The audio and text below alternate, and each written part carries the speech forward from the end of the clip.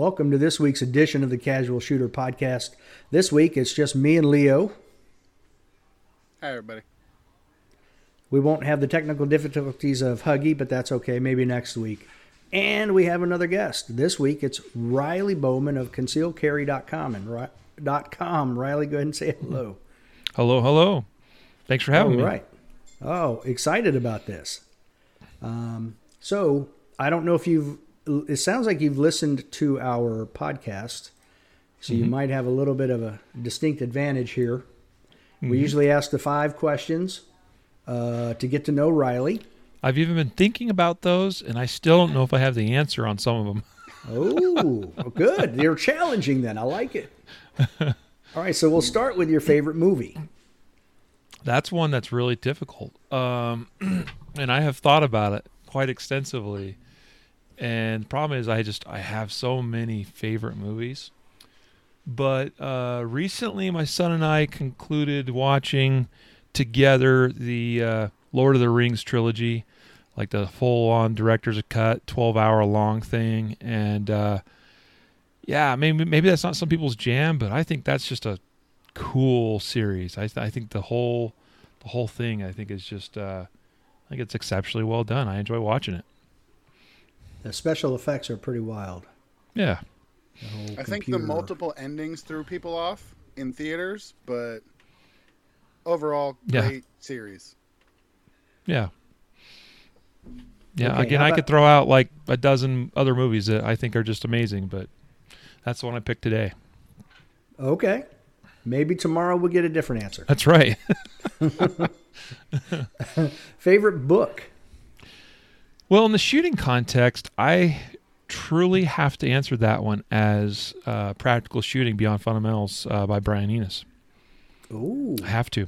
To me, it's like the shooting Bible. It's like every time I read it, there's additional information and truths that like come out of it.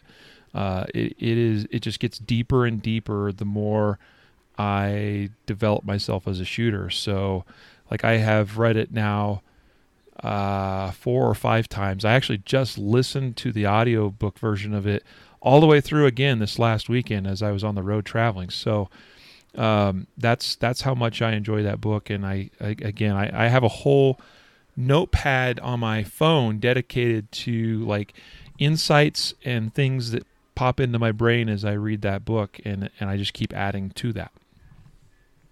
Okay. It's a great book. Yeah, I've heard that it's very deep, and if you're just getting into shooting, it might be a little much. At the same time, I wish I had gotten into that book sooner than I had. And that's a challenging thing, because I don't disagree, because obviously if you're a brand new shooter, like it's just going to go over your head. But so how to know when you're ready for the gospel that is Brian Enos, I don't know the answer to that question, but probably err on the side of caution of read it sooner rather than later, because I think it'll open your eyes to some things that you might not have otherwise considered. And, if you get into it, you're like, this just isn't making sense or jiving with me, then all right, come back to it 6 months from now or a year from now. There you go. Seems like the better and we'll get into this later, so let's not do it now, but your shooting IQ, the higher it gets, obviously the more you're going to get from the book. Yes, I agree with that. Okay. Favorite historical figure? Another one that's challenging to answer, and I've pondered this one knowing the question was going to come. So, again, kind of like today might be one answer, tomorrow might be another, but I'm going to go with a little bit of an obscure reference, and that is a gentleman by the name of now I'm drawing a blank. Chamberlain, his last name. Wilt. No, from Civil Neville. War history. Neville Chamberlain. No. Hang on. I think it's Matthew, but I'm like feeling. Give me a second. Joshua, geez, how could I not remember that? Joshua Chamberlain. Because this dude honestly is an amazing dude. There's a man by the name of Joshua Lawrence Chamberlain who was I believe he was a captain at the Battle of Gettysburg. I mean, he was involved in a few skirmishes in his career in the Civil War. But here's why I choose him as my historical figure that I'd like to, meet with, have lunch with, that kind of thing. Is, as was the case probably for a lot of men in the Civil War, this guy was like a professor at a college up in, I think it was Maine or New Hampshire.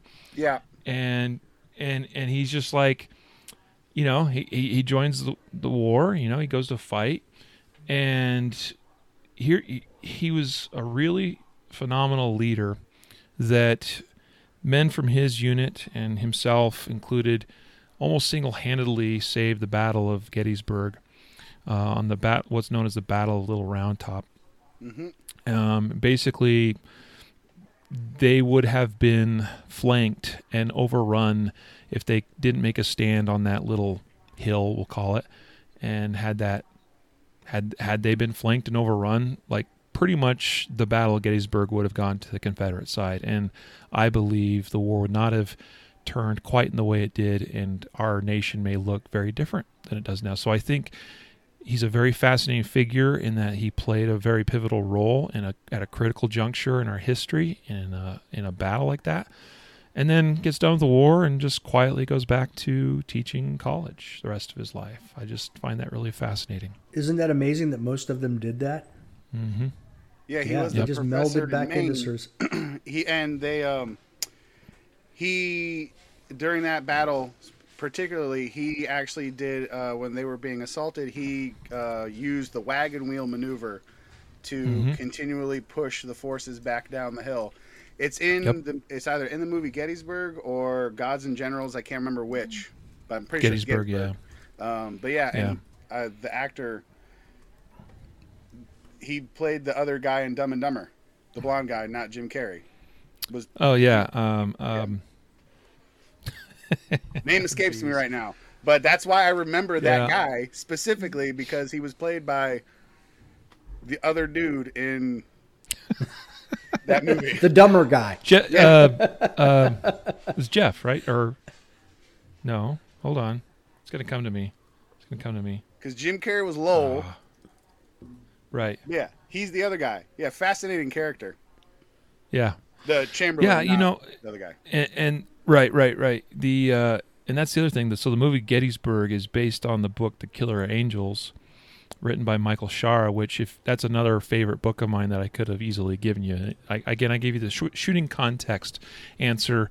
In the historical context, that's definitely in my top 3 books, historically speaking. It's a fascinating book.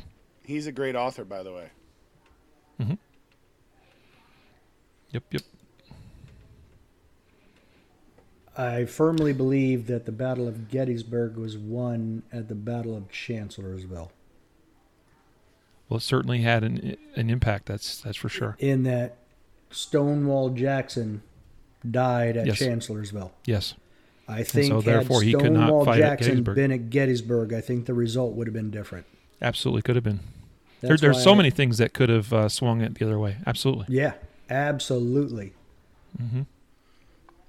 I think, as they say, nations have destiny, and our nation was destined to be together, and the only way that was going to happen was if Stonewall Jackson wasn't beside Robert E. Lee. Yep. That's just me. By the way, I live 10 minutes from Chancellorsville, so I've done a lot of study in that in Fredericksburg. That's awesome.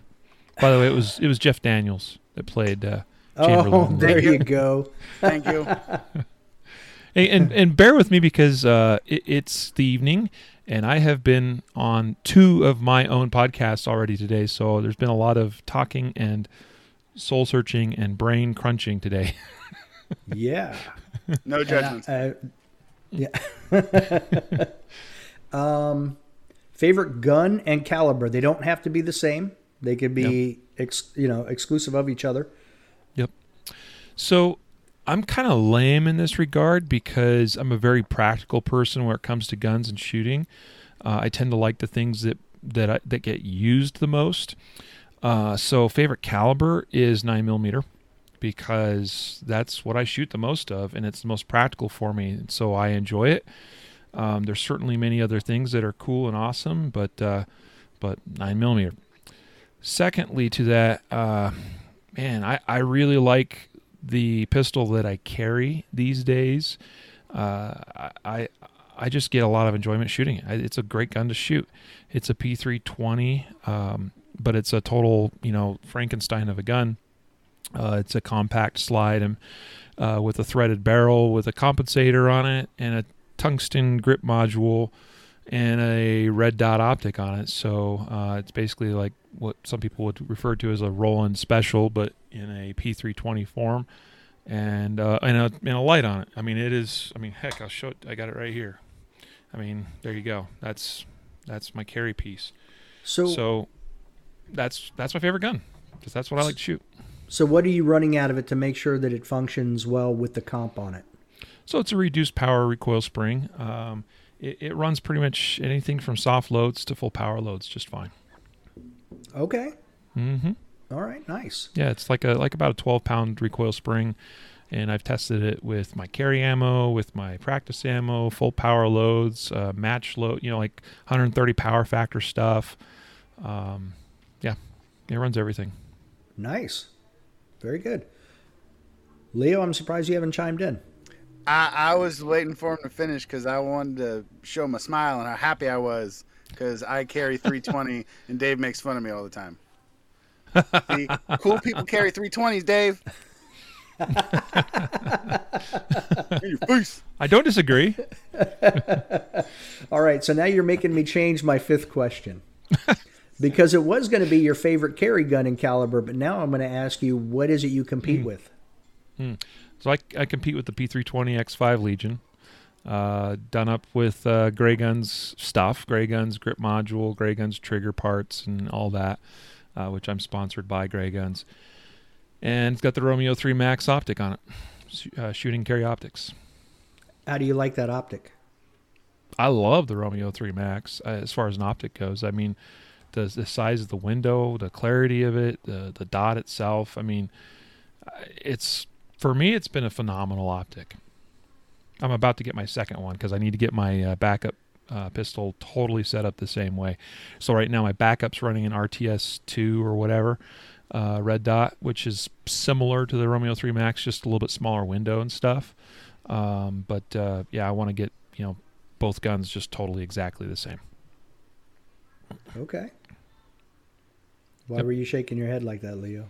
I'm just very excited because I don't have the Legion, but I have the 320 X5 as well. And I don't have the Romeo 3. I just started because I'm not great with red dots, but I'm starting to be, or at least practice with them. And I have the Grace optic, which if you've never seen it before, it doesn't have a top.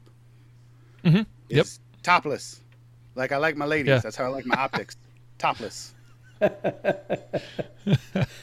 They are unique. I've seen them, like images of them, but I haven't actually seen one in the wild. So maybe sometime we'll cross paths and I can check yours out. Yes. All right. Getting into the questions. Getting into the meat of everything.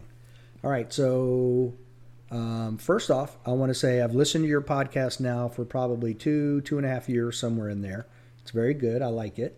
That's how I was introduced to you. Mm-hmm. Then we had the opportunity, mainly me and Leo, to run into you at Nationals last year. So we got an opportunity to speak with you then. And I want to thank you for coming on the podcast with us. Yeah, my pleasure, man. And it was fun to meet you guys. I mean, I do remember meeting you, and you kind of told me a little bit about that. You're like, hey, I've been following your podcast for a while, and we just launched our own. And I'm like, sweet. Because I love seeing more people get into the podcasting game. Having done it now for 5 years, 4 months, 500 episodes. I think that's awesome. And I'm excited to see you guys doing your thing, and I hope it goes really well for you and grows. Thanks. It's kind of hard to miss as we were in those bright yellow and orange and lime green jerseys. Right. So, but it did exactly what we wanted. All right. So I want to start talking about concealed carry stuff. If I'm correct, you're the vice president of training for concealedcarry.com, correct? I wear many hats. I I have many job titles. Probably that's close enough. Yes. Okay. I'm the number 2 guy at concealedcarry.com. My business partner slash partner, or he's the founder of the business, is Jacob, and we've been together now working for 5.5 years on this venture, and loving every minute of it. And like I said, a lot of hats. I'm more of the shooter, technical kind of guy where it comes to shooting and guns and things, training. I'm an instructor. So I kind of oversee more of that type of stuff in the business. He's more of the marketing and website and that kind of thing. Okay. Yep. So I want to start with this. A quick, brief intro. I turned 18 the year Leo was born.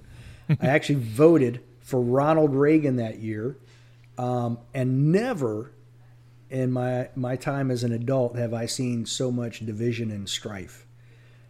Where you're at, what you do, have you seen any type of uptick? I mean, we know there's 8 million new gun owners, but what's the uptick been like for training, concealed carry, that type of stuff? So regarding training, and us at concealedcarry.com, we do have a instructor network, if you will, of concealed carry instructors across the country. There's like 40 some odd instructors in about 26 or 27 states or something like that across the country. That basically our arrangement with them is we're sort of like a marketing arm for those instructors. We post up and advertise their classes. They show up, they teach them, and they get paid, of course. And we just take a small cut of what they would otherwise make. It's a pretty good arrangement. We did see an overall a slight increase throughout last year in terms of students taking classes. But it was a weird year, obviously, 2020 being like it was, because there was obviously some classes that were impacted due to COVID-19 restrictions. So there was that impact, but as things got eased up a little bit later on in the year, there's definitely an uptick. Fast forward to the start of 2021, a little bit of an uptick surrounding the debacle at, Washington, D.C., at the Capitol, that kind of stuff, new president being sworn in, talking about gun control, all of that. The bigger impact, especially locally here where I'm based in Colorado, is we had that unfortunate mass shooting at the grocery store in Boulder, Colorado, just a while back. And immediately all of our classes here locally sold out, like that night. That's always been an interesting thing to me that, of course, as human beings, we're very emotional creatures, and things like fear, especially scarcity, which is related to fear. That type of stuff motivates us pretty heavily to, make changes in our lives. But it unfortunately is a very illogical thing. The thought is, oh, well, I might have been in that store and I might have been totally defenseless because I wouldn't have been carrying a gun because I don't have a permit to do so, concealed, here at this store or whatever. And so therefore I must go get my permit because that could have been me, by Jove. So it's a very kind of, not forward way of thinking, but at least people get motivated to make a change in their life. And hopefully that begins or starts them on a path to greater enlightenment in terms of personal defense, guns, gun carrying, shooting, the whole package that goes along with. The way I see it is concealed carry is just a piece of the whole package, which ultimately is, I desire that all men and women are agents unto themselves, that we are free and able to make choices the best that we can that influences our lives. We cannot do that. We are not free to do so if we do not have some measure of security.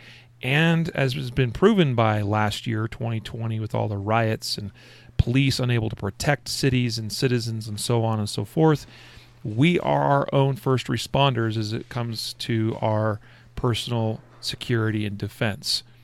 So in order for us to be truly free, agents of, unto ourselves. We have to be able to defend ourselves.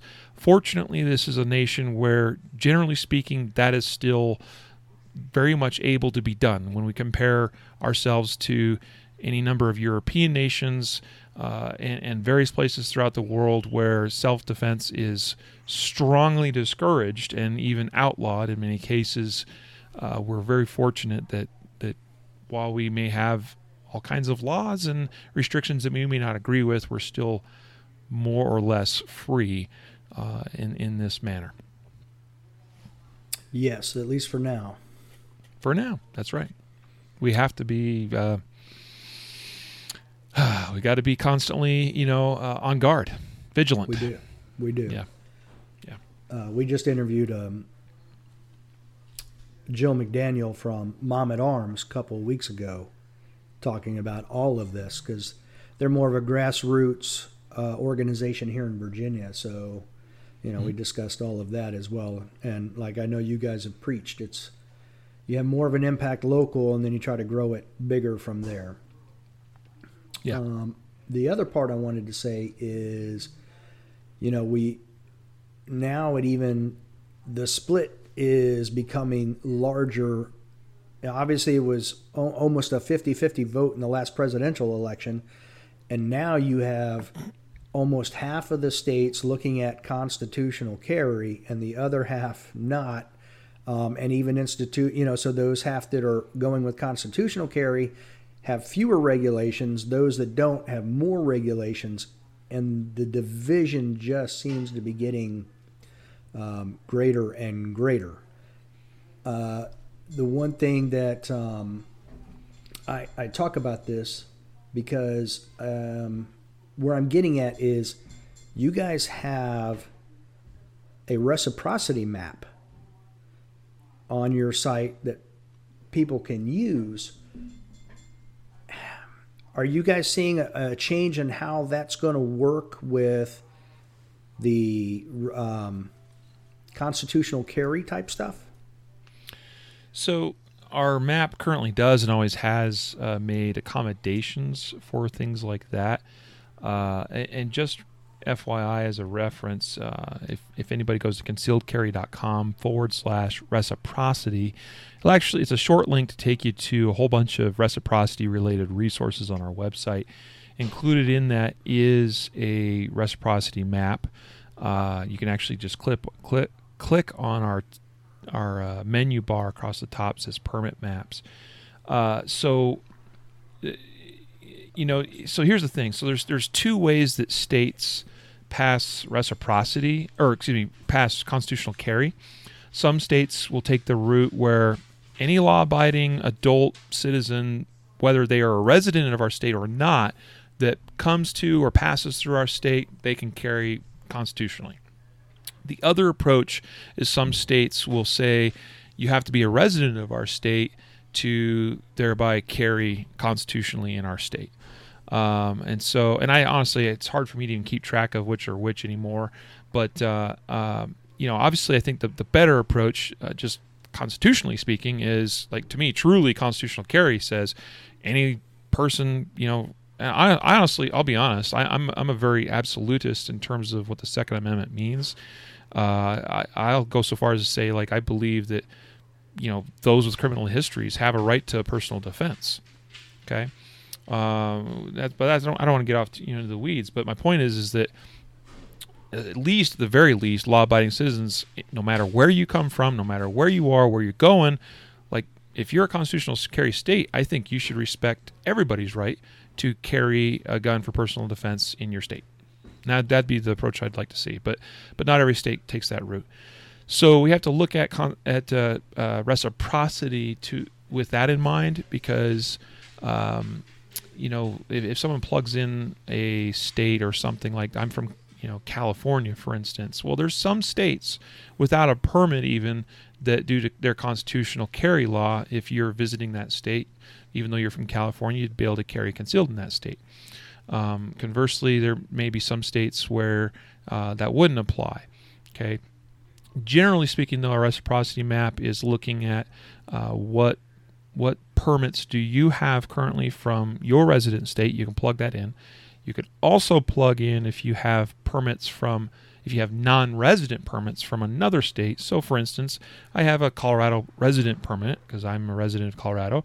I also have a Utah non-resident permit, which, as a Colorado resident, I can add that Utah permit, and it's basically that gives me the most states I can carry in the U.S. The Utah non-resident permit adds to my list of reciprocity what's for me 2 critical states, which is Washington and Nevada. Nevada especially, because I spend a little more time in Nevada. So I have a resident, non-resident permit, plug those into the system, and it's going to generate my own custom map. I mean, you could be from some other state and have like 5 non-resident permits if you so choose, and it would be able to generate still a custom map for your specific situation. But again, our map does take into account states where constitutional carry exists, where even though you're not a resident of that state, you would still be recognized as being able to carry in those states. Does that answer your question? It does. Yeah, and I don't know how long it's going to last for us here in Virginia, because they're trying to push a bunch of stuff through with Northam as the governor and the Democrats with the House and the Senate. But like, I have Nevada. I can go anywhere but the Northeast and the far West and Illinois, Wisconsin, and Minnesota. I can go anywhere. So it's very nice. I've used your map quite a bit, so I wanted to make sure I talked about it on here, because I think it's an asset for anybody to go to your website and use that. Well, if you don't mind, I appreciate you, by the way, pointing that out and mentioning it. I mean, I think it is a valuable tool. We have a lot of free resources on our site, but a lot of this is also available in our mobile app, which is called the Concealed Carry Gun Tools app. Like, if you just type in, honestly, if you search concealed carry in the Google Play Store or Apple App Store, typically we're within the first 3 results, but it's the Concealed Carry Gun Tools app. It has the same reciprocity map builder tool right within that, and it has a bunch of other tools along with it. And it's ad free. It's a free app. We've made the commitment that we will never charge for it. We will never have like pop-up ads or banner ads or that kind of thing that's taking up screen space on your phone. It's just something that we like to provide as a resource. I have that as well. Sweet. Yes, it is very nice. Won't lie, because I've been as far as Texas, west, north Michigan, and south to Florida, all driving. So I've used it several times. However, there is one thing, I'm going to jump to it now, that I did not know before when I was on your website, which is under you've got a tab called Law. Yes. And under there, I went and I went down. Where'd it go? Oh, and I clicked on the state of Virginia, and boom, sure enough, it brings up a very quick but brief, all of the laws in Virginia dealing with concealed carry, where you can carry, where you can't, and all of that. It's actually very good. I was very impressed with it. Good. Awesome. I appreciate that. I mean, we've worked hard to make those resources valuable. And the other thing, if you noticed on that, if you click on the Law tab in our menu, again, what you'll see first is the map, where it tells you if you click on a state on the map below, it'll open up a summary of that state's laws. But below that, it's kind of some other interesting stuff. Like, for instance, you can actually click on constitutional carry. There's a link down below that, and it actually opens up a whole other thing that goes state by state by state and explains which states are constitutional carry states and which ones are not. And it does that. We have that available for all kinds of categories. So if you wanted to look up which states permit open carry, which states require you to notify law enforcement, which states, duty to retreat when safely able, so on and so forth, campus carry, firearms at K through 12 schools, what's the various magazine capacity limitations by state. So yes, all organized very neatly and simply. Yes, very nice. I was very impressed with that. I hadn't noticed that before, and I've been on your website before, but for some reason, I was actually hoping that a miniature Andrew Bronco was going to pop up on the screen and educate me. That guy is a walking encyclopedia. Holy Yes, cow. he is. All right. But to be clear, his specialty is the actual application of deadly force, the use Yes. of as his brand is called, the law of self-defense. If you ask him questions like, well, what's the law regarding magazine capacity limitations in such and such state? And he'll be like, that's not my thing. I deal with the use of the gun, not is this or that legal in various locations. Right. He deals with the after effect. Yeah. Absolutely. So I see that for the most part, you guys recommend appendix carry for concealment. I certainly think it's very viable. You say recommend, I'd say yes in a general sense because it has some strong things going for it, right? Ease of access, quick to access. It's very, it's easy to retain your pistol in the appendix position. It's well protected, generally speaking. Most of the gun takeaways we see, and I'm talking civilian-based gun takeaways, and there's a number of examples out there. There's videos of it occurring. There's surveillance video of people getting their guns taken from. Almost without exception, those are instances where people are carrying either openly, which typically if you're carrying openly, it's on or behind the hip, and or they are printing, meaning that somebody can tell that they've got the gun. It's showing through their shirt, and it's almost always behind the hip when those gun takeaways occur. So again, I'm not going to tell anybody what to do or not to do, and people have various reasons for how they carry or choose to carry. I think appendix carry has a lot of things going for it. I think it's a very viable method of carrying a gun concealed. I think it allows for easier concealment of larger guns. Larger guns are easier to shoot, therefore we are more effective with them, to name just a few additional benefits. So I think it's something that should be looked at and considered. Should everybody do it? Maybe not necessarily. Should someone that's very new to carrying a gun look at appendix carry? Yeah, I don't know. That's a more difficult answer, because I generally say someone that's new to carrying a gun, they're almost always a liability risk to themselves and others initially as they're figuring it out, and especially if their gun safety and their handling is not up to snuff. Obviously the one thing that most people point to is, well, you're going to shoot your dick off. Well, you could shoot yourself in the butt and you could still die, because guess what? Bullets do unpredictable things inside the human body, and there are still major blood vessels, arteries, and so forth in your hip and lower leg regions that could be struck by a bullet no matter where you carry your gun. So anyway, choose the option that, we want to make a good informed decision. We want to make the decision that's right for each of us individually. I happen to carry appendix and have done so for several years now. Same. Leo apparently does too. Yeah. Yep. Same.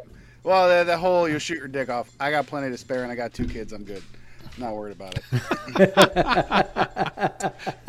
Well, and I'll say this. I mean, the three, we're both paramedics, by the way, Riley. So Awesome. The 3 negligent discharges that come to mind for me right off the top of my head, 2 of them were cops. One of them was a civilian. 2 of them were cleaning their guns. So one was a cop, one was a civilian, both cleaning their guns, both in their legs. Oh, okay. One was sitting in his living room with his wife and kids at home in a townhouse when he fired one off.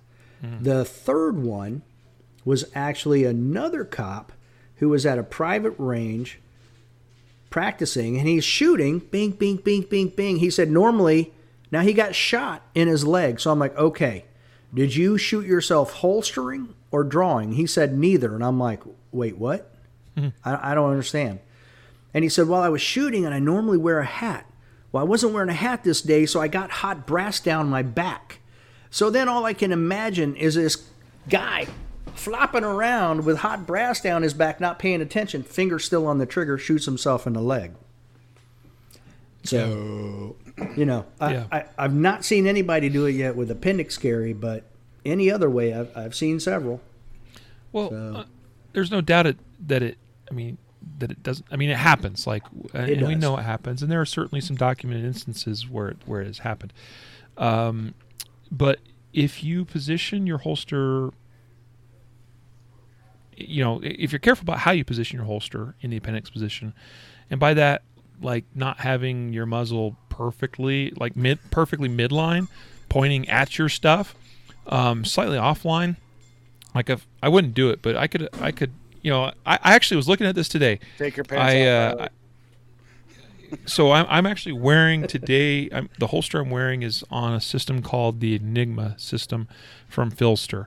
So the Enigma is a relatively new product that is it's a way to mount a Kydex holster, kind of like this one here, onto a faceplate that has its own belt attached to it, and it's a way you can actually carry a gun concealed without a belt, without normal pants, like you can be in sweats or gym shorts or whatever.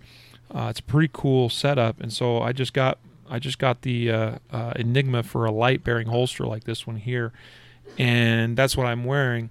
So today I put that on, and so I get it on like I'm standing there, just in my underwear.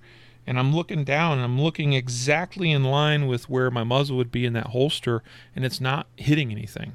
It's like right in the crease between the junk and the legs. So anyway, point is, though we know that people have shot themselves, we know people have shot their junk, and we know people have shot themselves in the femoral artery, but I can also tell you that there have been people who have shot themselves in the leg innocuously, in places where people will be like, oh, he just shot himself in the leg.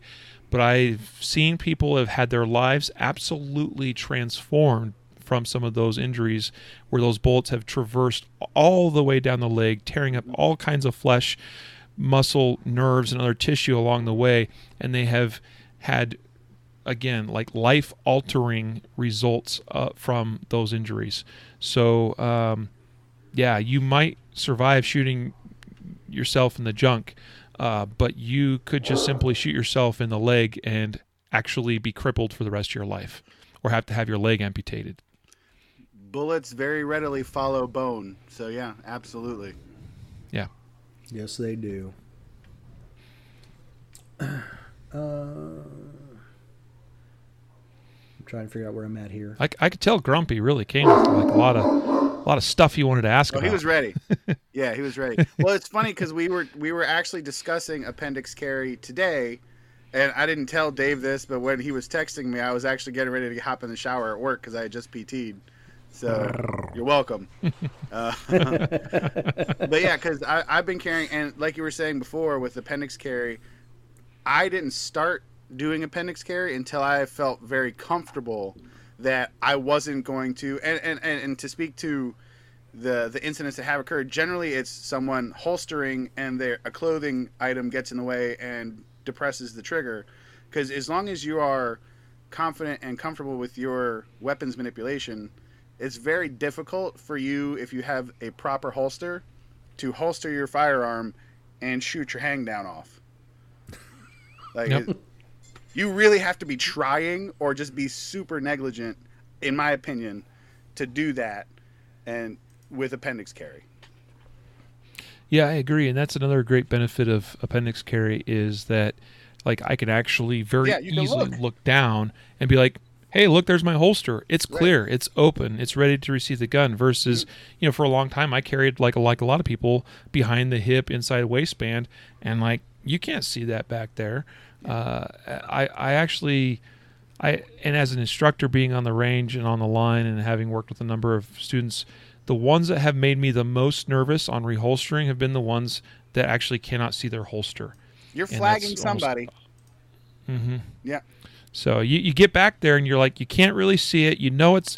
Some people have a very well developed, index of sorts. They know exactly where that holster is. They go back, because they've practiced it a bunch. Right. Others maybe not so much, but they'll go back and they'll kind of start fishing for the opening of the holster. And I'm always like, whoa. You know what? If you don't find it in the first try, slow yourself down. Just start over from scratch, okay? Because sitting there, waving the gun around trying to find an opening in the holster, not a good idea. Agreed. Yeah, agreed as well.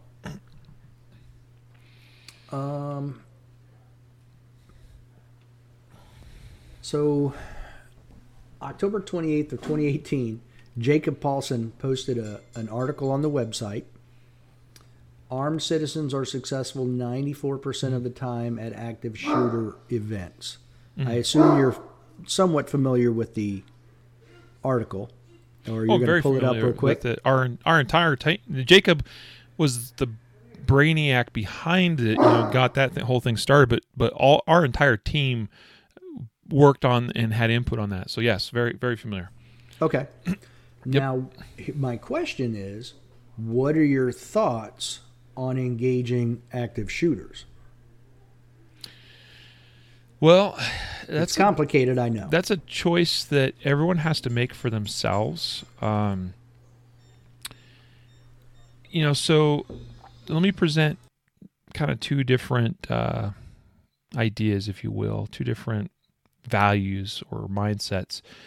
I think, okay, so first of all, there's no shame, in my opinion, in someone being of the mindset that, you know what, active shooters going on, but that's over there and I'm not there. I'm here. Okay, so my best course of action, like what takes care of me and gets me, or maybe I have my family with me, like what maximizes our survivability is to go the opposite way and escape, get away from the situation. There's no shame in that course of action, in my opinion. So I want to make that clear. And that's essentially the first mindset that I'd present is that, you know what, if it's not my fight, it's not my fight. Like many people have the attitude that my number one goal is to get home to my family, my wife, my kids, whatever, to get home each night safely. That's my number one goal. That's my mission in life. That's all I care about. And that is an honorable goal or objective or whatever to have. And frankly, that's, if you have that mindset, that keeps a lot of people out of trouble. Because if that is at the forefront of your mind, that the way you live your life is that no matter what, my goal is to get home in one piece tonight, then that sets you up to be more likely to avoid conflict in the first place. To, instead of getting involved in an altercation, instead of escalating things with somebody, like so often things start with like road rage incidents and disagreements in parking lots of stores and stupid stuff. And in some of those cases, people shoot people and it's justified, and sometimes it's not justified because people get too upset in the moment, too heated, start making poor decisions because they're thinking with their feelings and emotions rather than with their brain. And so the attitude of no matter what, my goal is to get home in one piece tonight, I think is an honorable thing to have, because then that most likely means that you avoid conflict in the first place, and that's a good thing. Okay, because making the choice to draw a gun and shoot somebody is life-altering, even if it is justified. Okay, so that's a heavy thing to go through emotionally, mentally, but also in many cases comes with financial and other costs as well. And so that's what you have to accept if you are going to involve yourself in a shooting that you don't have to get involved in. Well, you're basically asking to take on additional financial, mental, and emotional liability, life-altering stuff. So conversely, the other thing is that many people, I think, have the attitude, and it's an honorable thing as well, that I carry a gun to protect myself and my family and those I care about. At the same time, I'm willing, or I think I'm willing, to try to be that person that stops an active shooter and saves other people's lives, or something similar to that. It could be that I see, this guy robbing, grandma on the street, and I decide that I'm going to intervene. Like, that's an honorable thing, and I applaud you if that's like how you feel or think or whatever. Like that's good on you. But understand that comes with all those same liabilities that I just talked about. And, you got to ask yourself the question, is it worth it or not? And that's something that each of us have to answer for ourselves. Now, certainly, as you mentioned, you brought up the article, which comes with a bunch of like charts and graphs and things with various statistical information concerning active shooters and people that stop them. I think that data is very powerful, and what it shows is that there have been numerous documented instances where armed citizens were able to stop really, really bad things from happening or from getting worse than they already were. And I think that's really incredible, because really about the only place in the world you see that where civilians stop that level of violence is in the United States of America. And that's awesome. Yeah, I mean, even in France on the train, it was 3 Americans. Yes, so, right. You can even go overseas and it's Americans stopping violence. I mean, that's an interesting thing. We just had the repeat performance, And let's be clear, like, I am sure there are examples of regular people doing amazing things in other countries, but it does seem to be, I mean, a lot of the world refers to us as those American cowboys. We have a unique history and a unique culture that is ingrained in many of us, not all of us, unfortunately, but many of us, that goes back to the foundings, the underpinnings of this nation, that is unique and is fascinating, is incredible, and should be embraced, because I think it's a wonderful thing. Absolutely. And the reason this question actually came up, I ran across the article, but yesterday someone sent me a video that I'd seen before. I want to say, we'll just say it was a Walmart. A man and a woman go in armed to shoot people, and a concealed carry guy was standing off on the side, heard the commotion, went after the guy, had zero situational awareness, and ended up getting shot from behind by the woman. Yeah. So, and that's why I asked, because, I had replied to the guy. I was like, I've seen it. He had zero situational awareness, which makes me wonder if he'd really had any training to even know what to look for and all of that, because that's where it gets complicated. I would almost advise people, if you haven't had any type of tactics training, anything like that, then I would say protect you and protect the people around you within your vicinity, but move away from the situation, because you are going to run into things like that where there's more than one shooter. And if you're not trained to be looking for things or being aware of everything going on, 360 degrees around you, then you're going to end up being a victim.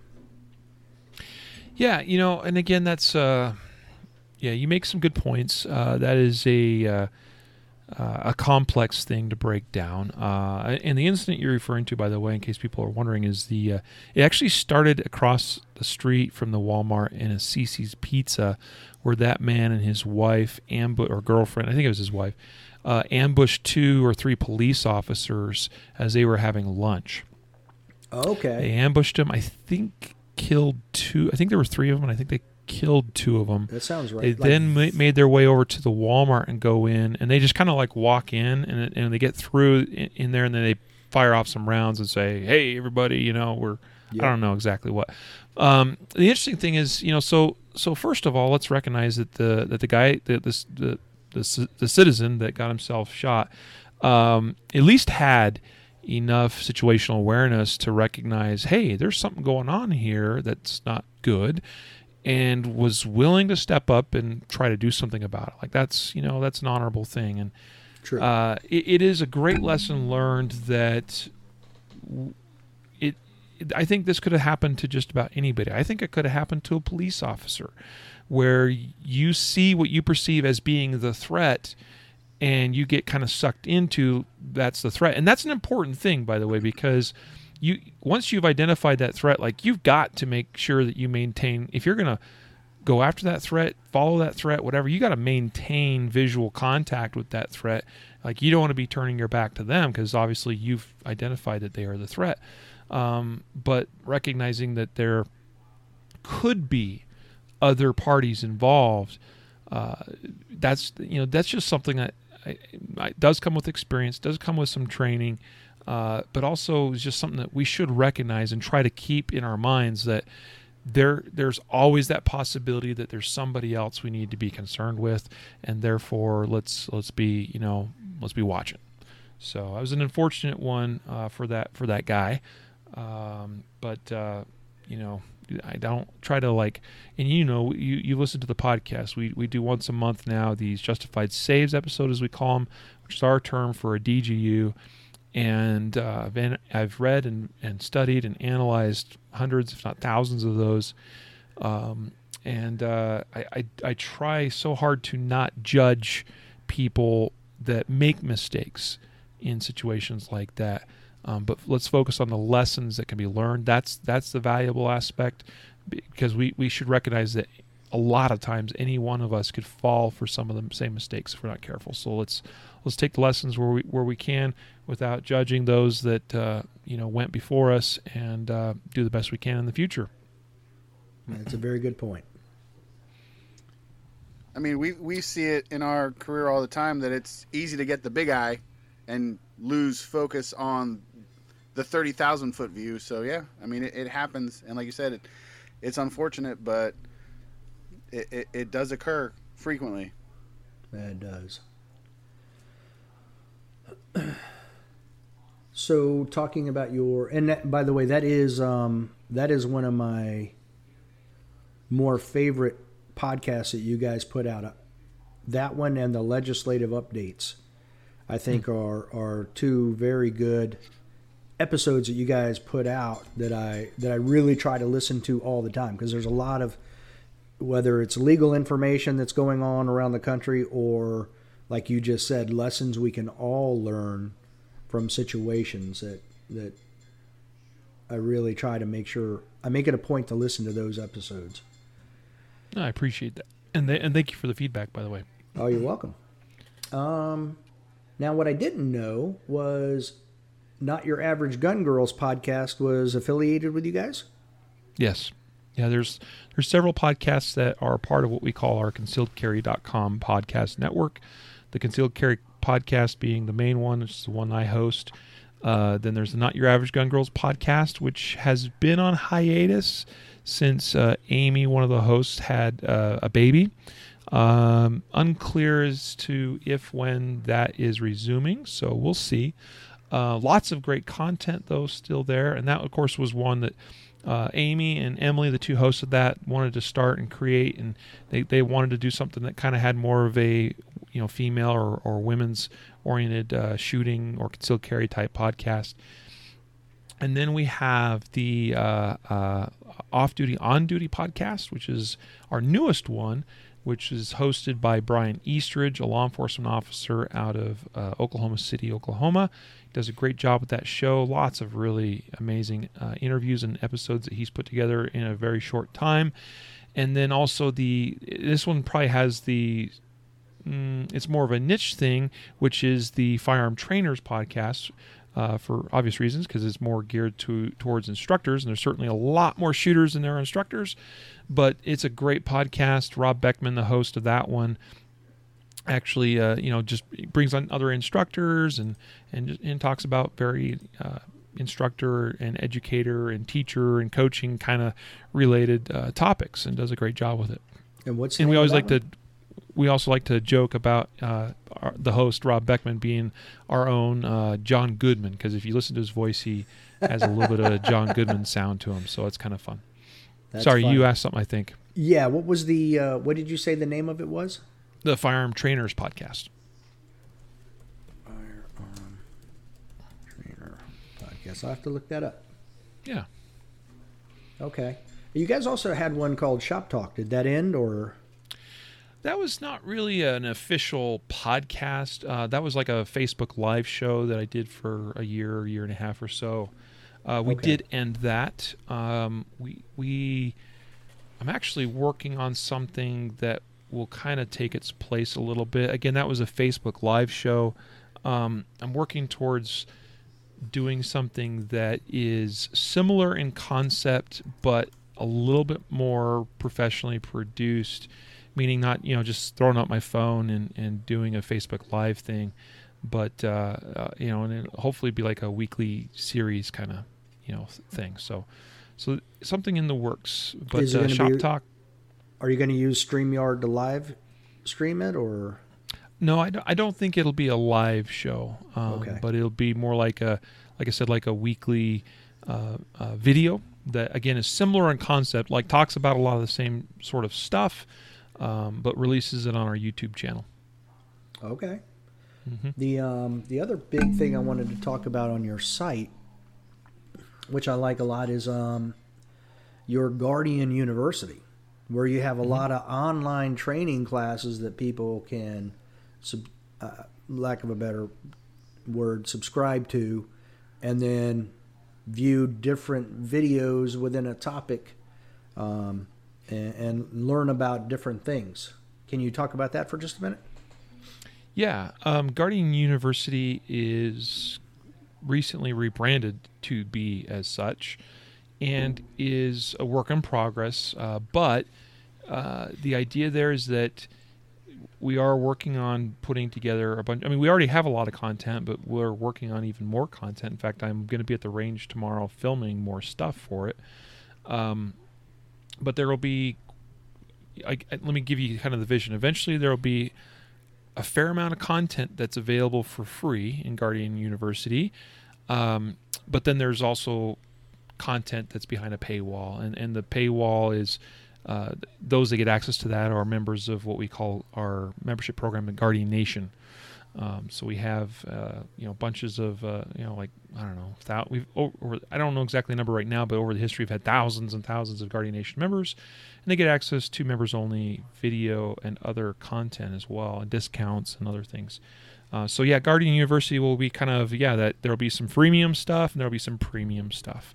I mean, a lot of it's already set up and going, but just know that there's going to be even more, especially on the freemium side even.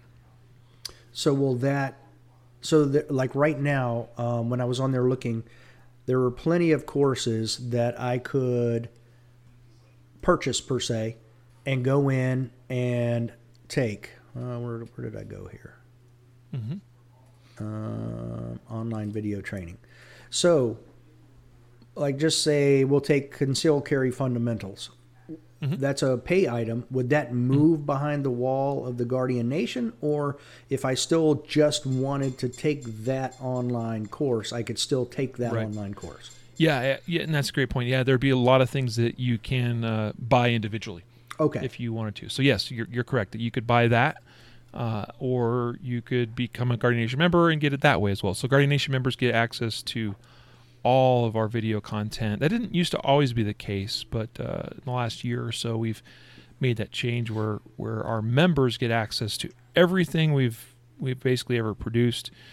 We have a number of courses. There's a one that's called Fighting from Cover. There's a vehicle firearm tactics course. There's a let me think. What's the other one that I'm missing? A home defense. It's called Complete Home Defense, I think is what it's called. Yes, it's been a while. For defending your castle. Yeah, I think about it. I've got these DVDs up here. There we go. Vehicle Firearm Tactics, Concealed Carry Fundamentals, Fighting from Cover, Complete Home Defense. Yeah. Yeah, they're available in streaming and DVD form. The DVD thing is kind of funny because we created our first video course, which I think was actually the Vehicle Firearm Tactics one. And we got a lot of people asking if they could get DVDs of it. And we were like, it's 2017 or whatever year we produced that. It's 2017, bro. Like, people still want DVDs. And so we ordered some, we did an initial order of DVDs and they like flew off the shelves. So then we have since produced DVDs for everything else because there's enough people asking for them. I think it's strange because I'd rather just stream stuff nowadays, but people want, I think they want the physical thing. They want to be able to pop it in the Blu-ray player. No, probably the people asking for DVDs don't even have Blu-ray players yet. I'm just teasing. Teasing. We just spoke with Steve Anderson recently. We talked about VHS tapes and cassette players. So that's a true story. He actually had a cassette player in his hand. Nice. That would be something. Like, maybe we should start like a quiet movement just to like mess with him a little bit and get like hundreds of that shooting show fans to like message him and be like, hey, I want to listen to your podcast in my car on my commute, in my bucket truck, in my Volkswagen, whatever. But I only have a cassette. Yeah, but I only have a cassette player. So can you put your podcast out on cassette tapes? Get 100 people to email them that. That'd be awesome. That would be a riot. I guarantee he'd be like, yeah, not a problem. Done. Right. We'll give you a patch with them. That guy is awesome. Guy. He was hysterical. He was hysterical. Yes, all right, so I want to kind of morph this into what you're now doing. Sure. Okay? And that is your new Learn, Train, Shoot at RileyTBowman.com. So yeah. What is it all about, and what was the catalyst for its creation? All right, so I put together my own website recently. I mean, I'd had the idea for a while. So I work for ConcealedCarry.com. It's my full-time job, and everything I do, I try to support in some way the mission of growing my business, ConcealedCarry.com. We've worked hard to get to where we are. We still are a long ways from where we want to be. But the truth is, and a lot of people don't maybe see this on the outside, but we have, I think it's 12 people employed at ConcealedCarry.com, 12 households that are supported by the revenue that's generated through our site. And that's a big deal, and it's a huge responsibility. We've never had to actually lay anybody off, and we'd like to keep it that way. We'd like to continue growing and doing more and getting better at what we do. Meanwhile, I have some personal passions, and I've taught, as an instructor, classes through the ConcealedCarry.com site and branding and everything in the past. And the way our site is currently built, it's a bit of a behemoth, and we're sort of like everything. You go to ConcealedCarry.com, there's a lot of stuff, right? You can really get lost in the weeds going into all these different parts of the site. And one thing that we don't do very well is market a lot of the training that is out there that is under our umbrella. And so I don't know when or if we're going to solve that part of the equation, or even if it's going to continue to be as much of a priority for us as it has been in the past. But I wanted to have the opportunity to kind of push some of my stuff out there a little bit more. I had been working on a curriculum for a couple of years, and I thought about it. I was like, I don't know that I'm going to accomplish my personal goals that I would like to by just simply putting up classes on ConcealedCarry.com. And it's not even really quite the right audience necessarily either. A lot of times, I wanted to be a little bit more broad in my approach. So with this new curriculum, it's a shooting curriculum. It's very, I'm not trying to teach, although I probably could in some areas, I'm not trying to teach tactics or defensive shooting or that kind of thing. And by the way, I think that the whole phrase defensive shooting is kind of weird to me anyway, because it's like, well, what is that exactly? And I don't think it's as easily defined as people like to think of it. But anyway, so ultimately it was decided, and I made the decision with my business partner Jacob as well, that I would create. I actually had 2 domain names that I had owned for years and just hadn't done anything with them. One was with my name, RileyTBowman.com. I couldn't get RileyBowman.com. It was already taken, and they wanted a lot of money for it. Wow. My middle initial's T, so RileyTBowman.com. All right, whatever. And then LearnTrainShoot.com, which was just one that I had and kind of thought I might do something with it at some point. So the truth is, at this point, if you go to LearnTrainShoot.com or RileyTBowman.com, they both lead to the same place. I am, so basically I've been trying to rebrand myself in terms of my instruction that I do, and the flagship course that I offer is what's called Pistol Intelligence. So that's what you'll find on my website. Okay. And I saw that you came up with your own pistol challenge called the Pistol IQ Standards. You had a video that you put out that, you walked through it all. Mm-hmm. One, how did you come up with that? And 2, I do know that you just finished a class, and I'm pretty sure that was part of the class. Yes. At some point. So, how did you come up with it? And now that you've got a class under your belt with it, how did it work? Did it work out the way you were hoping? Yes. So the Pistol IQ standards are they are intended to be they support the curriculum of the Pistol Intelligence course.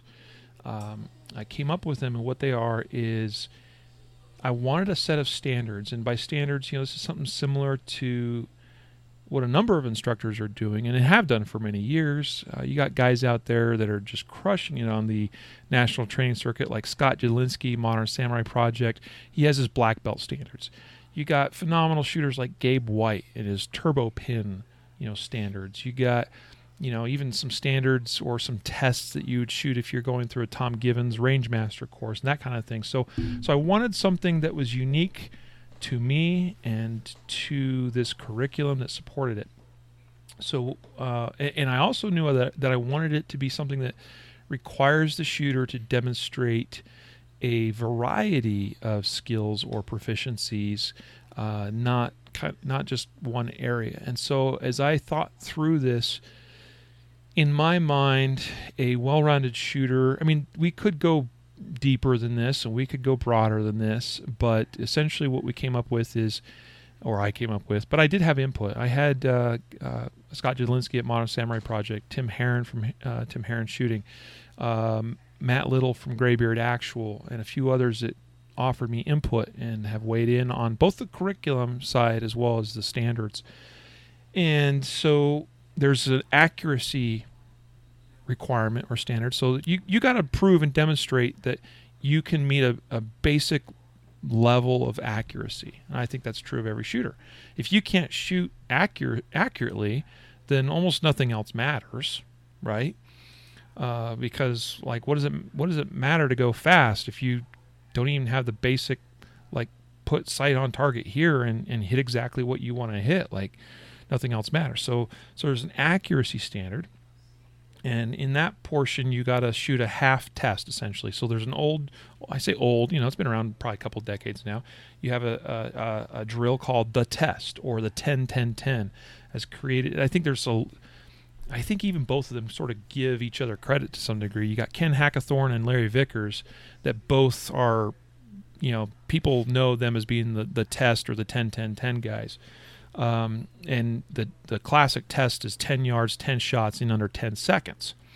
So we do a half test for my accuracy standard. It's 5 shots in under 5 seconds, and you got to do it from the holster, but it's also from 10 yards. So you do this, you shoot the accuracy standard. Then we have a draw standard. You got to be able to draw a pistol and put accurate hits on target and within a short time frame.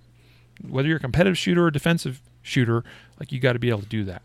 So a lot of times a draw standard or a draw drill of some kind from, many instructors would be draw and put 1 shot. I like 2 shots because it kind of keeps you, it keeps you honest, right? It's you can draw and throw 1 shot out there, and sometimes you get lucky and sometimes you don't. But to fire 2 shots indicates that you got to have a little bit more control. So that's the draw standard. Then there's what I call the recoil standard. And that's just a bill drill, classic bill drill. I'm like, you know what? And part of the reason I wanted it is because it's so universal, but also there's so much shooting data out there. So you can shoot a bill drill, and because that's been shot so many times by so many different shooters, by so many top level shooters, what a good bill drill is. And so I like that aspect of, if you can shoot sub 2 second bill drill, you're a pretty good shooter, right? Your top shooters these days, especially from, an open carry rig, competition setup, open division, whatever, can probably do it, 1.5 seconds pretty consistently or less. But honestly, if you can shoot a bill drill in sub 2 seconds from the draw, you're pretty spicy of a shooter. So that's the recoil standard. So that just demonstrates that the individual has what it takes to draw, put gun on target, and maintain the gun on that target for those 6 shots. Then we move on to a transition standard, which involves 2 targets that is what I would also maybe call a split bill drill. It's also very similar to a Blake drill, the classic Blake drill of 3 targets, and the idea is you put 2 on each of the 3 targets, but it should sound like almost like a bill drill, right? Dun dun dun dun dun dun, but 3 targets, 2 transitions. That's essentially what this one is. It's just with 2 targets. You shoot at target 1, 2 shots, target 2, 2 shots, back to target 1, 2 shots.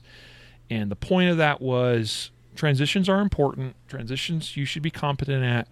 And if you're a competent transitioner, if you can use that word, your transition drill time should be very close to your bill drill time. So that's a transition standard, and then the final standard is a throttle standard or a throttle control standard, and that's where we have 3 different targets of varying sizes. That is similar again in concept. It's 3 targets, 2 shots on each. Transitions between 2, you got 2 transitions in there, but now it's, do you have the discipline to apply the appropriate sight picture, the appropriate trigger press in as little time as possible, of course, on those 3 targets, but they are essentially, it's as if they're at different distances. At least that's how I look at it. But in this case, we just set it up very simply: 3 targets on one target, but they're different sizes, so that you have to throttle your control. So that's the pistol IQ standards. You shoot it. I have a whole scoring metric. It's a bit complex or complicated. I know people probably give me a hard time about that, but I have some very specific reasons. I'm going to do another video at some point where I kind of walk people through the scoring aspect of it and why it is the way it is and why I set it up the way it is. But the threshold now is if you can score over 144 points on the pistol IQ standards, then you will win my prize, which I have yet to announce and release and is in the process of being designed. But a lot of guys will have like a patch or something that you would earn if you can pass their drill or standard, and so it'll be something of that type, but different and unique. And it worked out for you this last class? So the class was awesome. In fact, it went better than I could have expected. I had 4 instructors in that class, which, on one level, it's like, ooh, that's kind of intimidating. At the same time, it was a great group of guys to test this on. So this was the inaugural Pistol Intelligence class. I have tested portions of this curriculum numerous times in smaller settings, in smaller classes, private sessions, various things over the last, good while now. Especially last fall, I was testing this quite extensively. And but this was the full, inaugural 2-day class, and the feedback I got was amazing. There was numerous times people said stuff that just absolutely floored me. Again, guys that I respect, guys that are very good instructors themselves. When they pretty much every person that attended the class was like, I'm going to come back and train with you and take this class again. It's like, okay, this is working and I'm on the right track. Okay. So the individuals, I assume they all took your pistol IQ standard at the end? Yes. Now, did they take it?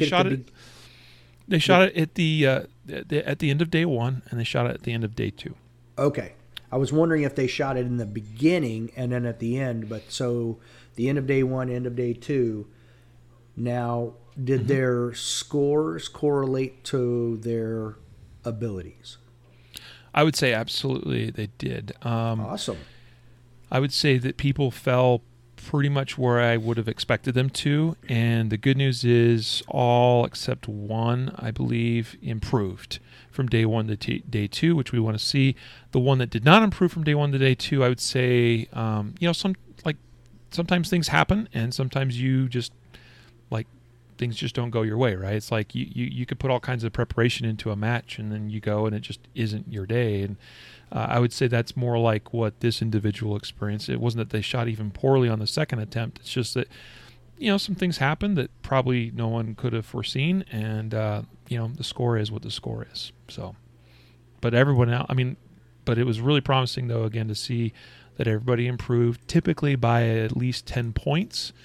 Or thereabouts. And again, and this is kind of my thought, by the way. So a score of 100 on the Pistol IQ standards is what I believe would correlate to about a 50% shooter in USPSA. So like dead middle C class.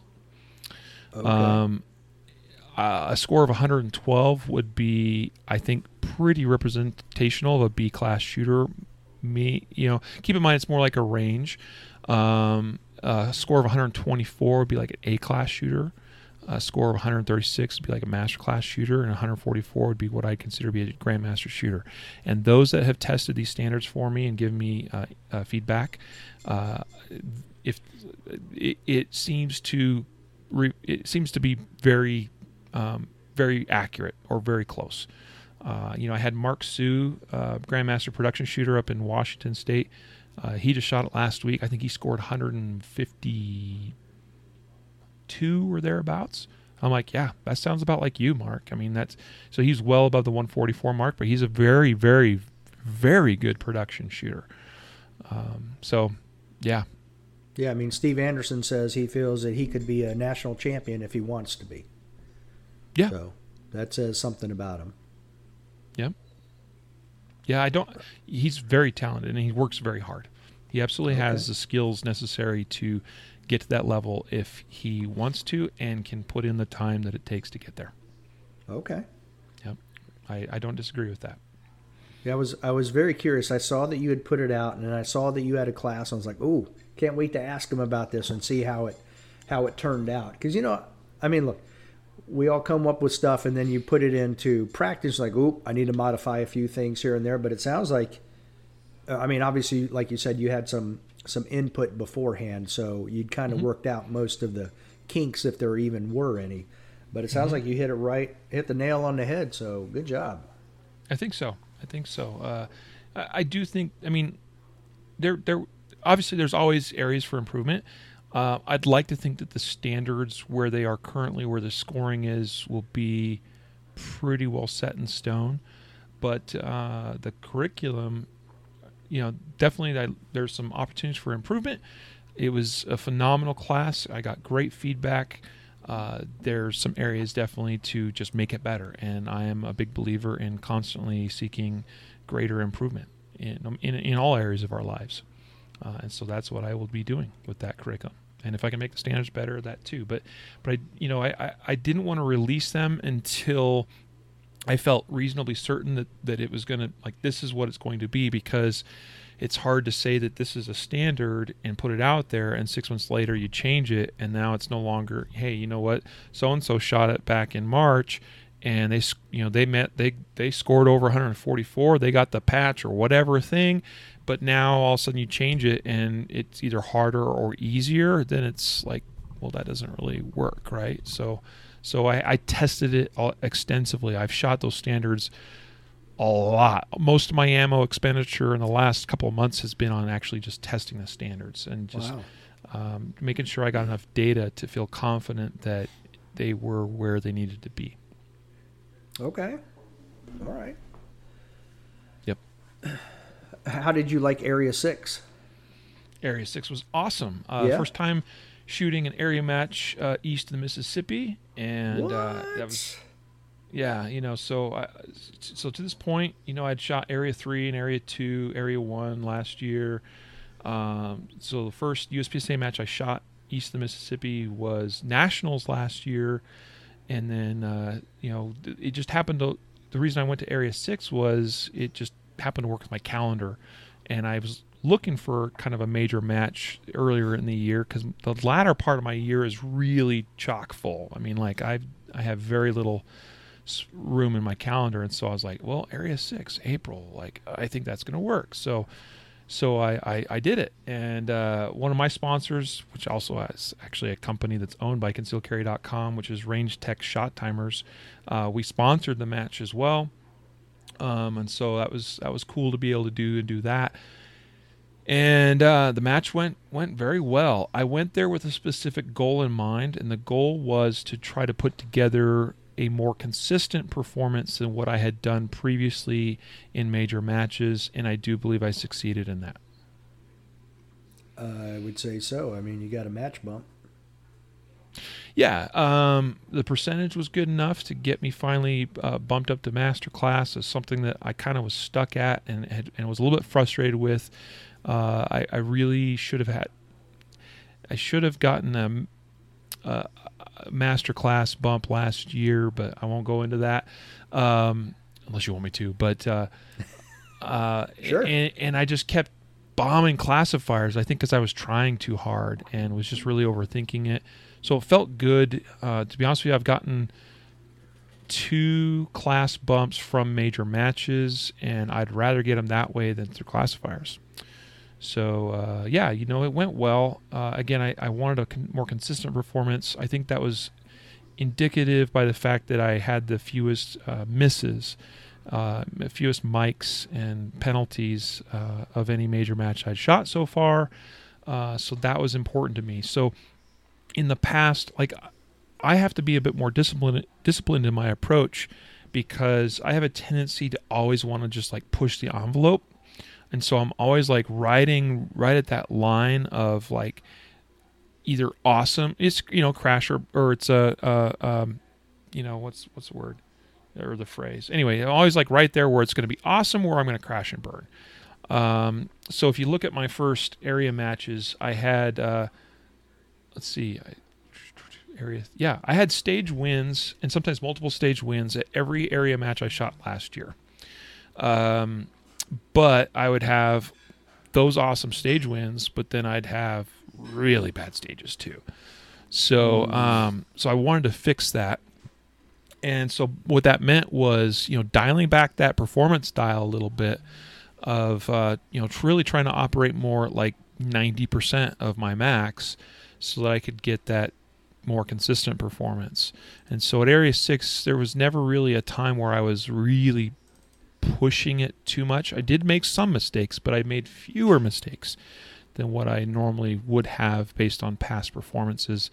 And so I was very pleased with that. The best feeling of all was I got to my last stage, which was stage 1. And I actually remember standing there and thinking, you know what? I've had a very good, consistent performance so far through this match. Here I am on stage 1, which is a stage that I recognized suited me very well as far as my style shooting. And I knew it was a stage that I could do well on. And so that was one that I actually kind of let off the brakes a little bit, and I didn't try to hold as much back. And so I kind of was like, all right, last stage, and it's a good stage for me, like let's just see what we can do.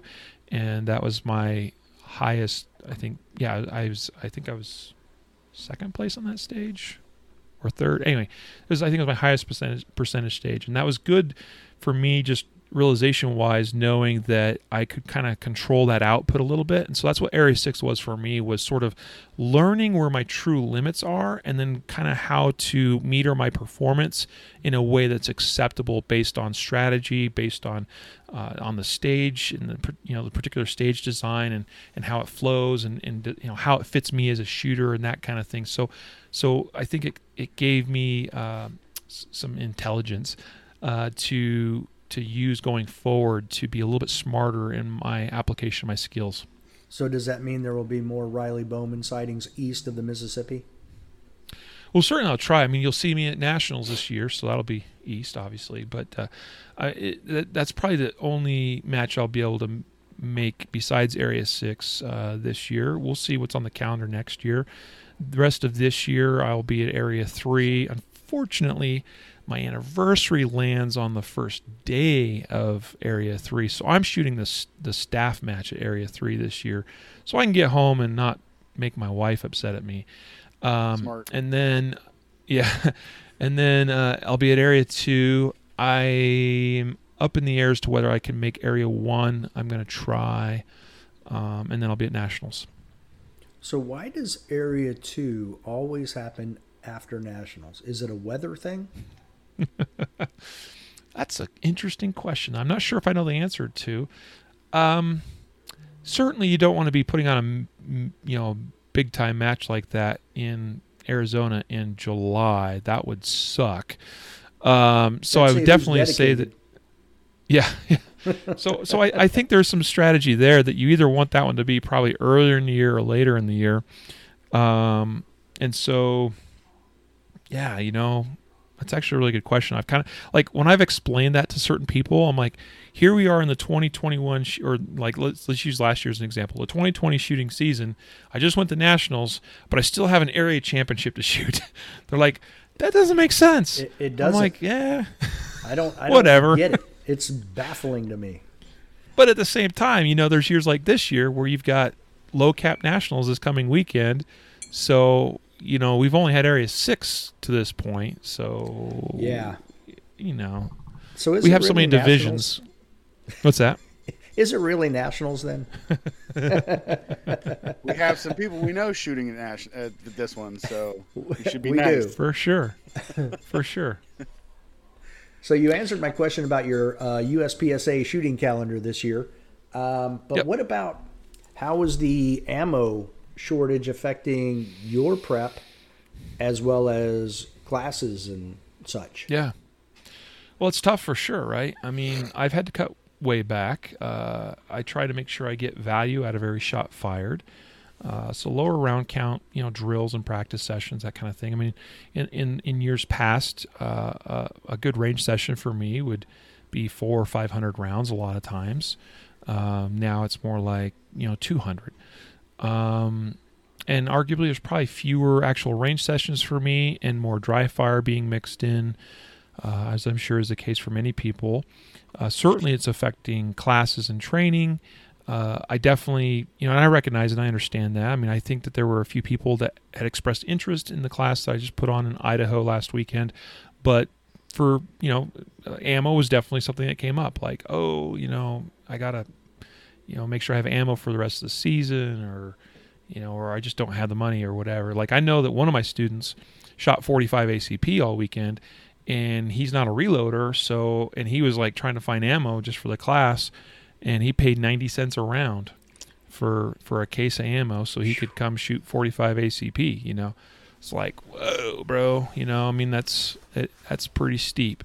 It's painful. I have shot factory ammo in the last number of years because it was so readily available and relatively inexpensive. I had reloaded in the past, but really my reloading has more or less been like, my time is important to me, so I'd rather not be reloading. I don't mind it as an activity, but it's something that does take a little bit of time that could be time dedicated to other productive things in my life.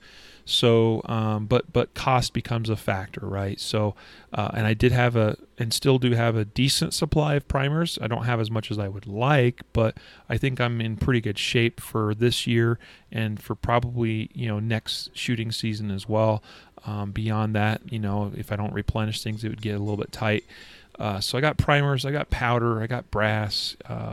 Bullets is an interesting thing. I've kind of been picking up odds and ends here and there. Like, I got some 147 grain berries, plated bullets, a couple thousand of those recently, and I'm kind of working through those right now. I'm waiting on a huge order of bullets coming from Gallant, hoping that shows up at some point here soon before I eat up those berries bullets.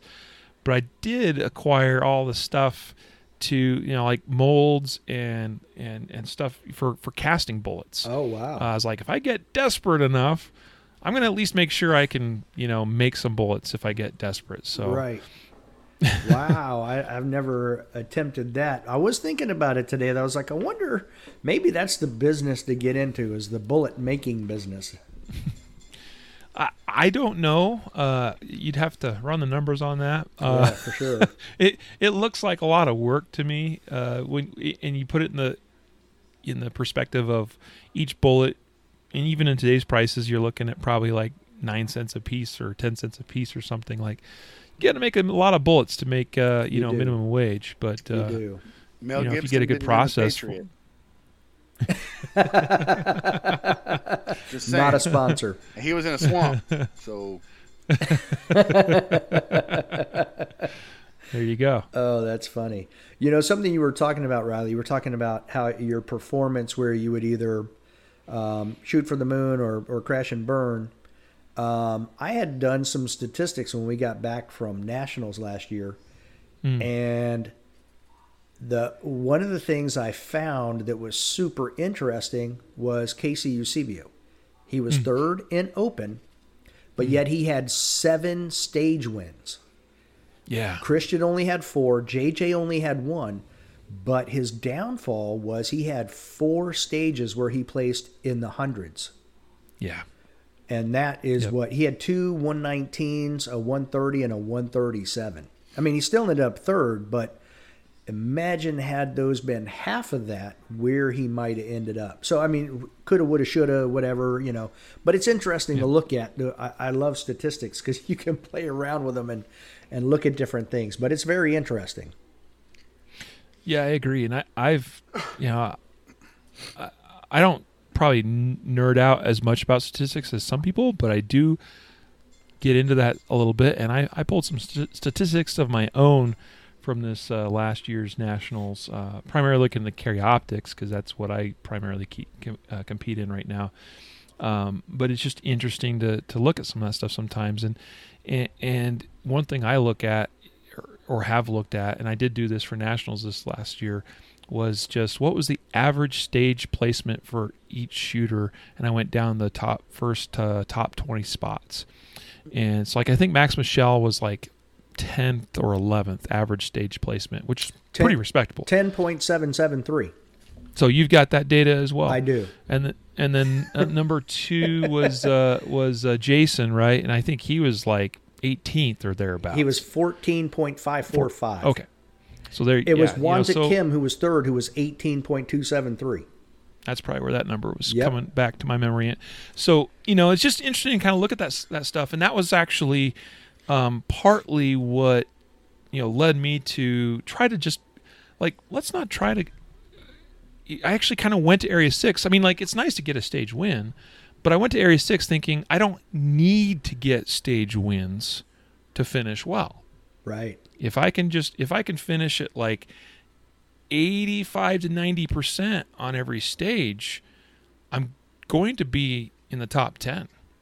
Easy. I might even be in the top 5, So it's I don't have to, again, I'm kind of a person that, and I think this is the sense I have about KC, watching him through the years. I get the sense he likes to go fast. He does. That kid likes to go fast. I don't think he likes to hold stuff back. Nope. And I think that's gotten him trouble numerous times, and including this last Nationals.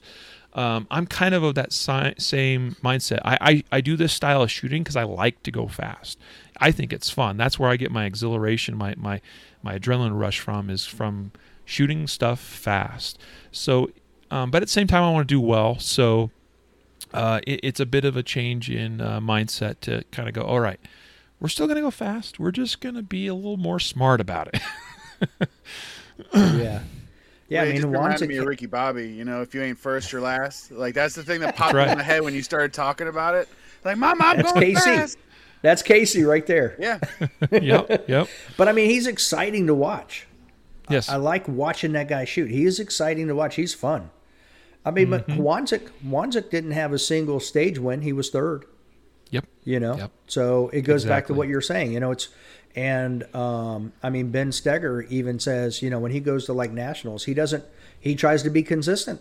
He doesn't try to win any stage. He just goes there to be consistent, shoot his game, and it seems to work out well every year for him. And you watch him shoot, and he does not look like he's moving that fast. Sometimes. No, I agree. And that is a really interesting, kind of paradox of sorts. I think Ben Steger is a really good one to watch for that consistency of performance. Totally agree. Absolutely. Very interesting. But Mason actually ended up with the best placement. He was in limited. He was 5.409. Jacob Hetherington, when he won production, he was at 5.545. So they were very close in that regard. And as a matter of fact, Mason was only a half a place behind him in production because Mason was 6.182 in production. So that's right. That was super tight. It was very, very tight. Mason came so close to winning production in limited last year. Super happy for him, fellow Gray Guns team shooter, obviously.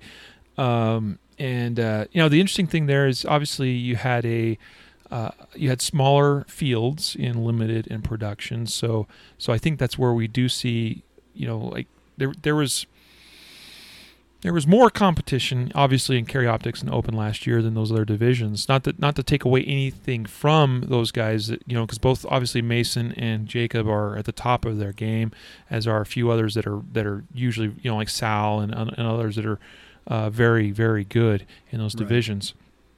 But yeah, you put it in that. I was like, oh yeah, 5th place, like average, like that seems really high, but at the same time, they've got like half the field dang near. Comparing carry optics and production, right?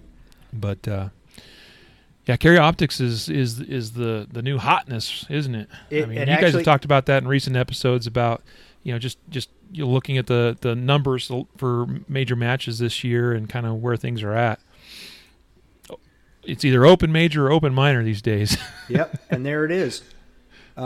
This is 21 different major matches from last year. And Carry Optics had the most participants per match at 64, and then you have Open at 61.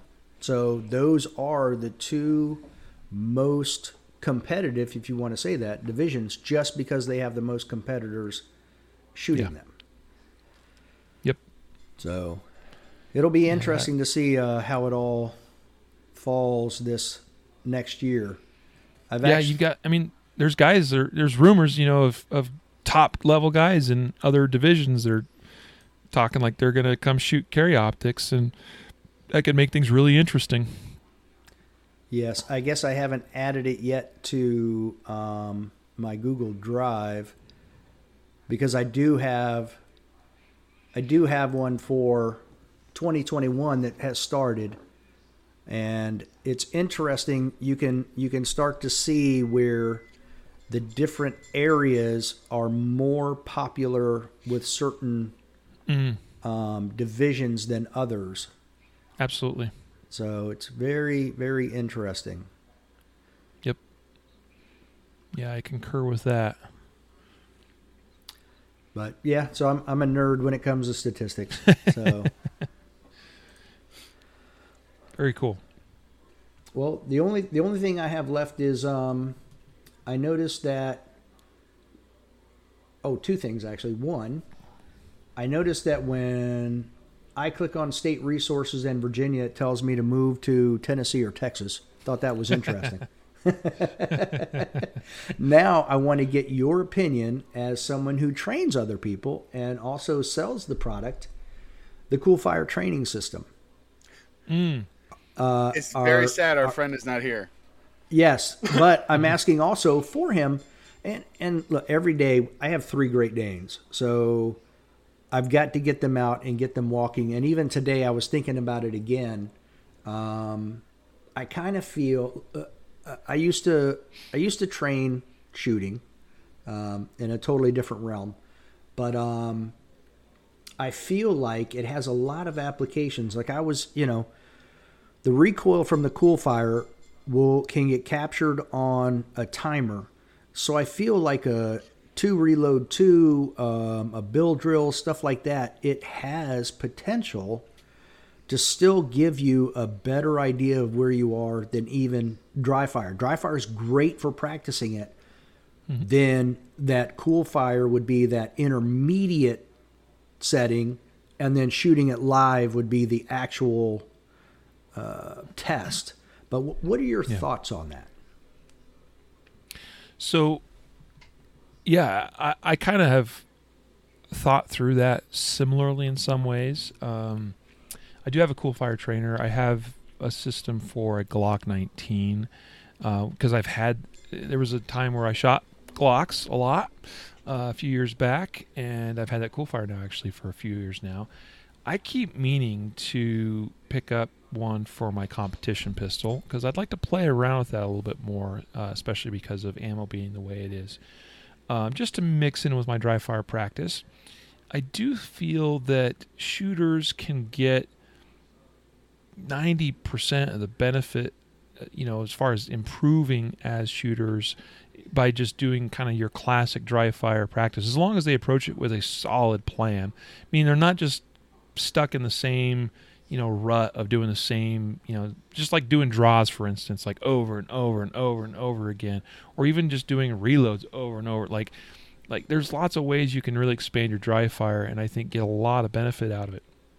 The cool fire, obviously, what I see as the most value in the cool fire for me is just another way or opportunity to practice shot calling, because it disrupts your sight picture in basically a dry fire scenario, and so I feel that has some value, because one of the things I feel like if I do a ton of dry fire, like there's certainly some shot calling practice that you can obtain through your classic dry fire practice.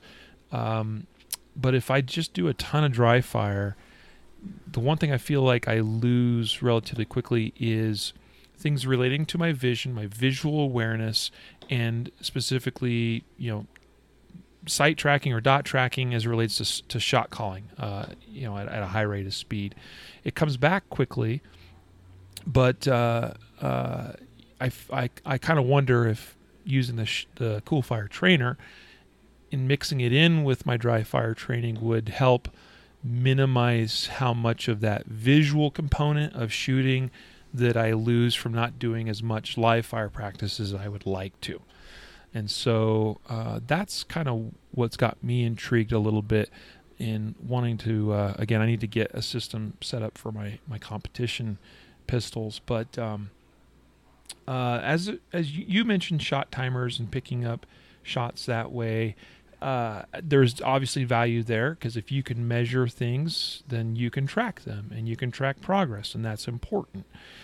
So being able to measure things in dry fire precisely is a huge value.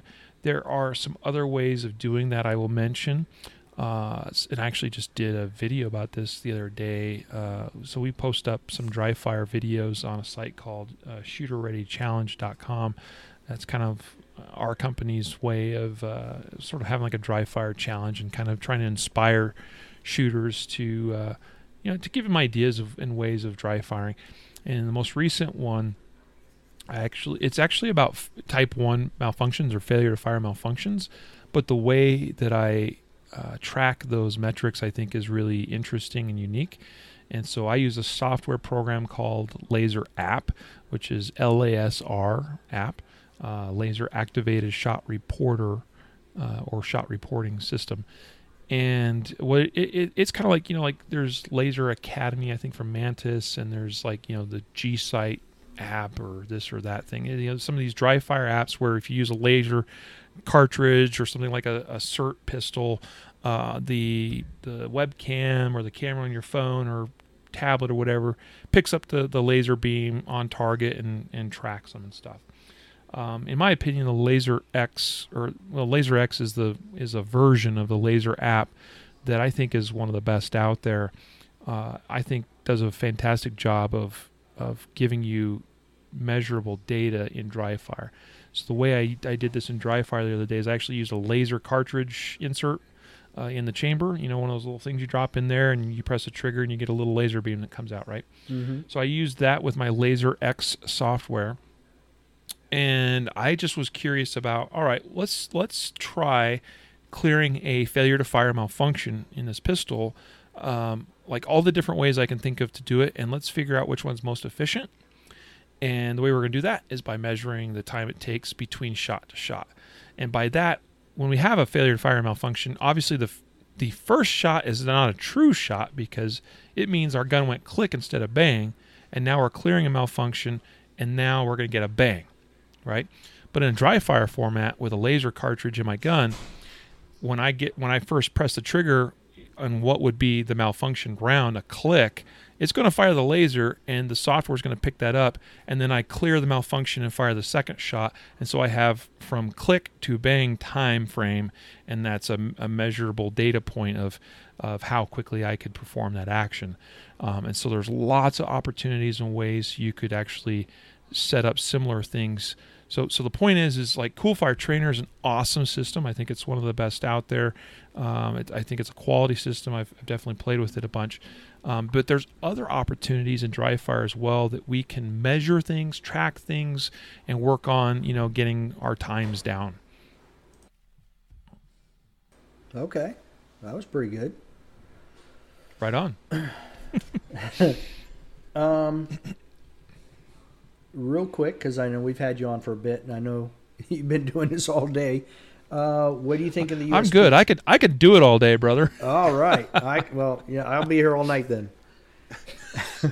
I work a 24-hour schedule on a busy unit. I'm used to being up all night. I'm good. What are your thoughts on the USPSA rule changes? Oh, interesting question. I would say these are the rule changes that align with me very well as a person and as a shooter. It's actually quite exciting for me to play with the possibility of shooting entirely from a concealed setup and with exactly the gear that I carry. Like I showed you my carry pistol. Well, granted, this particular one has a compensator on it, so that's not carry optics legal. But I could throw my X5 top end on this and run the same gun with my light out of my light bearing concealment holster. Yeah. So like that is appealing to me. Now I understand different sides of this coin, and I have friends obviously that think some of the rule changes were stupid and whatnot, and I totally understand that and respect those viewpoints. But for me, I was frankly a little bit excited. I was like, "Ooh, cool! I'm gonna shoot my carry gear one of these days." My goal right now is to make Grandmaster in carry optics. I believe I will get there. Relatively soon, and relatively soon my world is realize I'm not shooting matches every weekend or twice a week like some guys are. I don't have that time availability to me. On average, I'm able to make 1 to 2 matches per month, so I don't get to shoot as much as some guys out there. Some of that's availability matches. Some of that is, I'm a dad to 5 kids that are all at different varying stages of development and life. And I'm a husband and a business owner, and I got a lot going on. I try to prioritize, I want to do well at competitive shooting, but I have to be realistic as to what I can do. So my goal is to try to hit Grandmaster by the end of 2021. I'm going to work hard towards that. I hope I can achieve it. And then once I achieve that goal, obviously the next thing is let's see, last year's nationals compared to this year's nationals compared to next year's nationals. I want to keep moving up that ladder, just see how far I can take it. And then but once I make Grandmaster, because again right now the focus is purely on achieving that goal, so I'm not trying to upset too much in my routine of things. But after that, I'd probably do some local matches shooting from concealment and kind of have some fun with it. Because I think that would be fun. I do think that the way USPSA approached the light, the weapon-mounted light rule, I think was a bit odd by making it so open-ended as far as hey, if it's on there and it lights up, it's good to go. So you got the lock light, and you got Phil Strader putting, funky little frisbee light thing on a big old weight, and stuff like that. And it's that to me is a bit odd, because again, it is the United States Practical Shooting Association. So I do feel that if we're going to open up that Pandora's box, that it should still be practical. And I think there's a way that you probably could approach that rule set regarding lights that would have some practicality in mind. I'm not smart enough to probably have all the answers for that, but to me, it was reasonable to go TLR1, or X300, or that kind of thing. Okay, cool. So a commercially available light, yeah. Yeah, and then of course, and that's where it's guys making the lock light, just make that commercially available, and therefore it passes. It's right. I get it, and ultimately, it wouldn't have been the end of the world. To me, the biggest thing was was actually just moving the holster position and mag pouch positions. To me, that, like, if that was the only change that occurred, I would have been like, yes, that is awesome. Screw you, IDPA. And like, for me to shoot from concealment appendix carry without a light, even though I normally carry a light, wouldn't have been in the end of the world. I would have been thrilled to do that. The fact that I can just do a light as well, like, okay, whatever. But the holster and mag pouch position changes, to me, that was the most exciting thing. And I personally feel that was a positive rule change for the sport. I'm sure people that would disagree with me on that. But for me, it simplifies the sport so much, and I think makes it easier for newer people coming into the sport. And you're no longer worried about, like, oh, I took my holster or my belt off going to the bathroom and came back and, like, accidentally get it off by a half inch, and all of a sudden I got an RO calling over a match director and trying to DQ me, or move me into open division because my holster's slightly forward of my hip or whatever. So, like, I think the holster position change was positive. I agree. Everything else I couldn't care less about. I like the holster mag pouches, and I do like the magnet. Yep. Yeah. To me, and I still haven't put a magnet on my belt. I haven't either. But I looked like at areas. Yeah, I put. I ordered one. I've got one. I looked at Area 6. Looked at the stages. I was like, doesn't look like we're going to be doing a unloaded start where that's going to become an issue. So I was like, I'll just leave everything set up the way it is.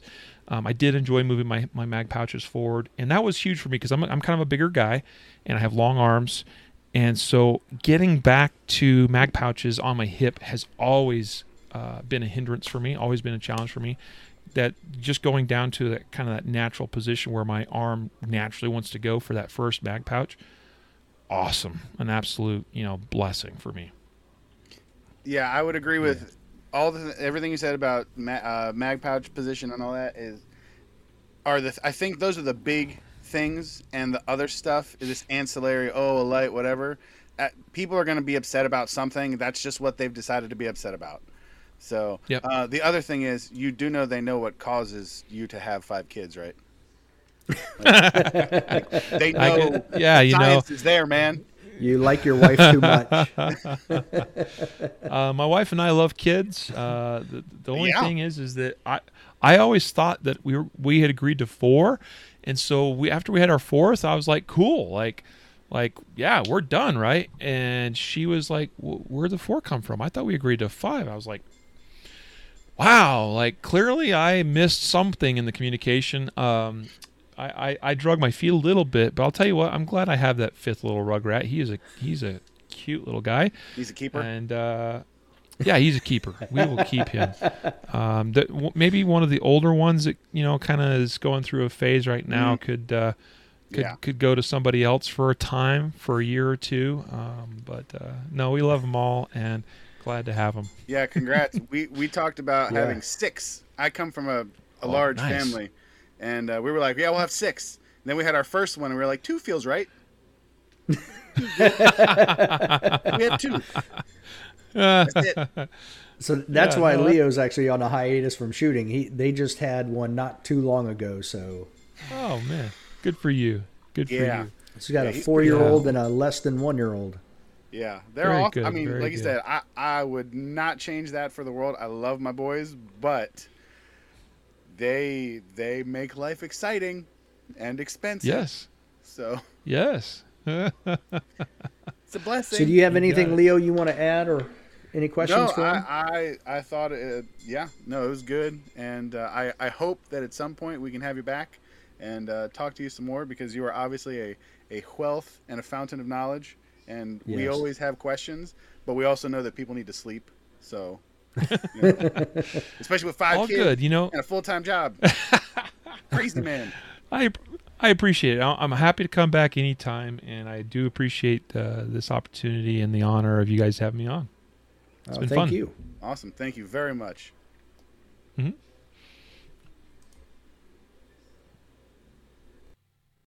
Until next time. Don't be a little bitch. Yeah.